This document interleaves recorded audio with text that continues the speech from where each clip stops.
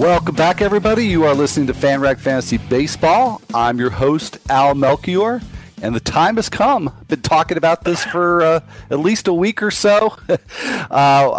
Jonah Carey, welcome to the show. I realize I kind of just rushed right into that introduction, but it's not that long of a segment, and you're writing for so many places. So I'll just toss out there that people can find your work on CBS and Sports Illustrated. But where else can we find you? Let's see, sportsnet.ca. I write lots of J stuff over there. I also write for The Athletic, which is a really cool startup in Toronto, Chicago, Cleveland, and Detroit. And, those are the main places. Jonah Carey Podcast, listen to CBSSports.com as well. Very remiss to not mention your podcast, so I'm glad that you did, Jonah. Thank you. And again, welcome to the show. Glad to have you on at what I feel like is a timely point. Only thing that could be more timely is if we were going to talk about the White Sox or the Cubs. But wanted to talk Blue Jays with you. we could. Do you have a kind of a quick synopsis of what you think this means for those organizations and for Quintana in particular? Yeah, I mean, here's the thing, and you're as an avid fantasy player, you know this. We always look at the larger sample, right? So people are going to say, well, Quintana's a 4.58 ERA. That's no good. He literally has 150 good starts under his belt, then 11 bad ones at the beginning of the season, and now 7 good ones. So we got 157 versus 11. I'm going to go with 157. And really in the last 7 starts, we've seen what he can do. The big problem as far as results went, he didn't have a drop on his curveball. He'd lost 6 inches of vertical drop, according to Brooks Baseball, in the first 11 starts. That's mostly back. Strikeout rate is there. He's going to have a better defense behind him with the Cubs than he did at the White Sox. He should be fine. I expect him to have ERA around 3, really good strikeout numbers, and really help that staff. And not for nothing, the Cubs rotation stinks. If you look, Tom Verducci wrote a great book about the Cubs called The Cubs Way. You should totally read it. And the premise was the Cubs built their organization around hitting pillars. Rizzo, Bryant. They went out and got these young hitting superstars and said, we'll work it out with pitching. We'll either try to find a guy under a rock or we'll throw all the money in the world at a guy. Well, you know what? When you throw a lot of money at a 32-year-old, you run the risk of being wrong, and Lester can be good or terrible this year. And then when you try to find a guy under a rock, sometimes some of their faults start to emerge, whether it's Hendricks, Arrieta, some of these guys that were really great last year, they're not so great this year. So that's sort of the issue they're dealing with. They needed Quintana. From the White Sox point of view, they had the worst, if not the worst, one of the top 5 or bottom 5 farm systems in all baseball. Literally a year or 2 ago, after trading Sale and Eaton and now Quintana, no question they're the best farm system in all baseball. Farm system doesn't necessarily win you a World Series, but it gives you the foundation to do things. The Cubs tore everything down. They were terrible for a while. Then they won a World Series. The Astros tore everything down. My God, they were historically terrible, unimaginably terrible. They might be the favorites to win the World Series this year, and if they don't this year, they're going to have a window of, half a decade where they can get it done. That's where the White Sox want to get to. Maybe that's starting in 2021 or whatever, that we begin to see their potential. But that's the goal here. You get as many good young players as you can in the hopes that they kind of coalesce at the same time and become an interesting and dangerous team. Yeah, well, they're certainly getting there. And I'm glad you brought up the issue of defense because I broke down the Quintana deal earlier in the show and talked about going to the NL and the park factor and run support. That was one thing I didn't touch upon, and it was something I thought about earlier today after the trade, that the Cubs defense, I think it probably is an upgrade, but it'd be nice if they could get back to where they were last year, because Javier Baez, at least in terms of the metrics, hasn't been as good this year, and I think they've missed Dexter Fowler. So, that's kind of an interesting X factor too for Quintana's value, I think, and for the rest of the rotation as far as that goes.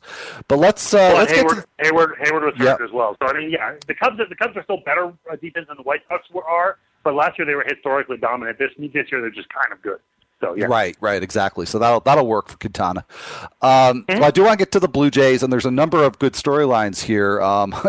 Not sure we'll get to all of them, but I want to talk a little bit first about the trade market to kind of stay on this topic. It seems like the Blue Jays aren't really that close. I mean, in the standings, they're not that far out of it, but neither the offense nor the pitching looks that great. Do you think there's any chance they're buyers? So it's complicated with the Blue Jays. One of the places that I write for is The Athletic. I just wrote a piece that came out today. It was about an hour conversation with Ross Atkins, the general manager. Very candid stuff, the kind of stuff that if you were a Jays fan arguing in a bar, you'd be like, think they should trade Donaldson? I don't know, man. So I just asked him those questions, and he answered them to his credit. And he said, they're not going to tear it down. They're not going to trade Donaldson. They're not going to trade Stroman and Sanchez or Osuna. Those guys are all standing pat, whatever. They might trade some of the pitchers that are coming up on, service time issues. Liriano's a free agent coming up. Estrada, Hap after next year. You could see things like that. But the most likely scenario, because they're sort of around the fringes of the race, but not really, is to try to upgrade where they have the biggest hole. And the biggest hole in the roster is at second base. Devin Travis might be out for the entire season. We've now got a fair bit of evidence that he might be injury-prone, and they really could use a solution that goes beyond this year. The Jays are in this weird spot. They have the oldest group of position players in all of baseball, but they also have the highest attendance in all of baseball. They have fans who are very sensitive to this stuff, and if you start to blow things up, then it could be a disaster. The Jays were out in the wilderness for 20 years.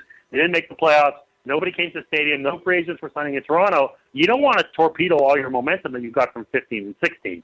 So what Atkins suggested was the idea of going out and getting a guy, who could not necessarily a prospect, but it could be a major leaguer who might have a year and a half controllable time or 2.5 or whatever. So when you hear a name like D. Gordon come up, it makes total sense because Gordon is relatively young. He's controllable for a couple of years. He's not a superstar, so it wouldn't cost you as much as some other guys, but he fills the biggest hole in the team. And they wouldn't have to trade Vlad Jr. or Bo Bichette or something like that to get it. That's the kind of ideal situation for them.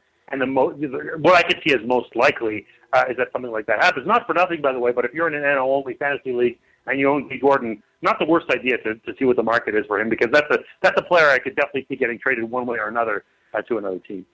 Yeah, no, the match makes a whole lot of sense for both teams. The thing I worry about from the Marlins' perspective is if Bichette and Vlad Jr. are off the board, I just think there's a very big drop-off to the next tier of prospects, and I don't know if it would make it worth their while or if they could get a better deal elsewhere. But right, exactly. I suppose we'll see how that all plays out. Marcus Stroman is somebody that I feel like I'm kind of on an island about in terms of fantasy value. He's had some strange reverse splits this year, and I'm not sure, what your feelings are about that. I know people in the industry who are very skeptical about, reverse splits in general.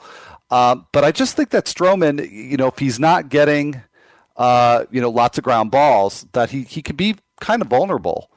And, he's built a lot of his value so far this year. He's a top 30 fantasy starter, but he has 9 wins, and I'm not sure that the offense is enough to keep him on, that sort of pace. And he's stranded 81% of his runners, which has helped the ERA. So really a two-part question, which is, am I just overreacting here? And is Stroman somebody in your fantasy leagues you would start, week in, week out? Or is there a concern? And part B is that concern at all related to blisters, given that that's something that Stroman's been outspoken about lately? I will put forward to you that no pitcher in all of baseball has had more identical numbers from one year to the next 16 to 17 than Marcus Stroman is. Like, identical. Here we go. Strikeout rate, 7.3 in 16, 7.4 this year. Walks, 2.3 last year, 2.3 this year. Home runs, 0.9 last year, 1 this year. Ground ball rate, 60% last year, 60% this year. He's exactly the same guy. Batting average on balls in play is basically identical too.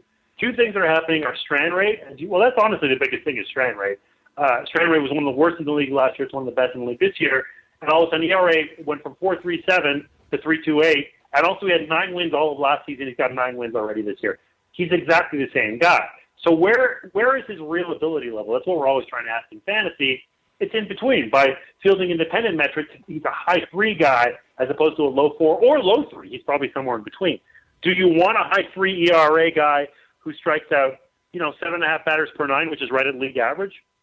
That's all right. I don't know what it does for you. I think it's Stroman's reputation. I don't know you're on an island. I think Stroman's reputation exceeds his fantasy value. He's probably a better real-life pitcher than he is a fantasy pitcher. And I'm taking a guy, I'd rather have probably Zach Godley than Marcus Stroman as an example. I just think there are guys who have less name value, whose numbers are there, that it's worth it to try to explore something else. So honestly, I try to say that anytime I have a player like that, if I have somebody who's really sexy, I'm just trying to trade him. If I have Andrelton Simmons and, there's a gigantic Angels fan in my league or whatever, I'm trying to trade him. You just try to do whatever you can to leverage the opportunities that you can. I think that Stroman, he's not an invaluable member of any fantasy staff. He's fine. And if somebody else thinks that he's better than that, then you trade him. Yeah, well, I'm really glad to get that validation, Jonah. Next time somebody, questions me about Stroman not being a must-start guy, I'll tag you. I appreciate the analysis. Well, we're pretty short on time here, so I'm going to lump two of the hitters together that I've got some concerns about. Justin Smoak, who's really having an incredible year, and Jose Bautista, who's kind of sandwiched a nice first half, but started and ended it in a slump. Do you worry about either of them, in Smoak's case, regressing to his previous norms, and in Bautista's case, declining as he ages? I think that Smoak regression is almost inevitable, and it's not just because, he's bad before and he's good now. I don't always say that. Sometimes guys break out, even if it's in an older age. It's that Smoak has hit more, which go wall scraper home runs than virtually anybody else in baseball. At last count, I think he had 10 of those. That's a fluke, right? I mean, even though they have a lively ball and everybody's uppercutting or whatever, if you're literally clearing the fence by 5 feet and doing it 10 times, you're probably not going to keep that up all season long. Doesn't mean it can't be good. It just means that you have to be more realistic about his home run total. If he's on pace for 42, maybe you go for 37 or something like that. So there's that. I just don't think Bautista is very good anymore. I think it's the bottom line. As a pure fantasy play, he's still got 14 home runs, and if you stay in the lineup every day and have power, you're going to hit some bombs. But he's just not a very productive hitter overall. If you look at the rest of his game, he's got more home runs than doubles. I mean, that's a little weird. Hasn't had very many singles either. He's going to be a batting average drain.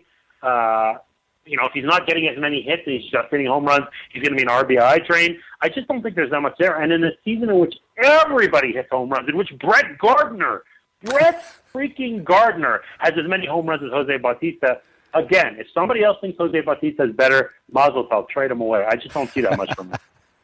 All right, well, that was definitive enough for me. Well, Jonah, we're pretty much out of time here, so I really appreciate you cramming a lot of information and insight into this segment. So thank you so much for joining me, and good luck in your leagues this year.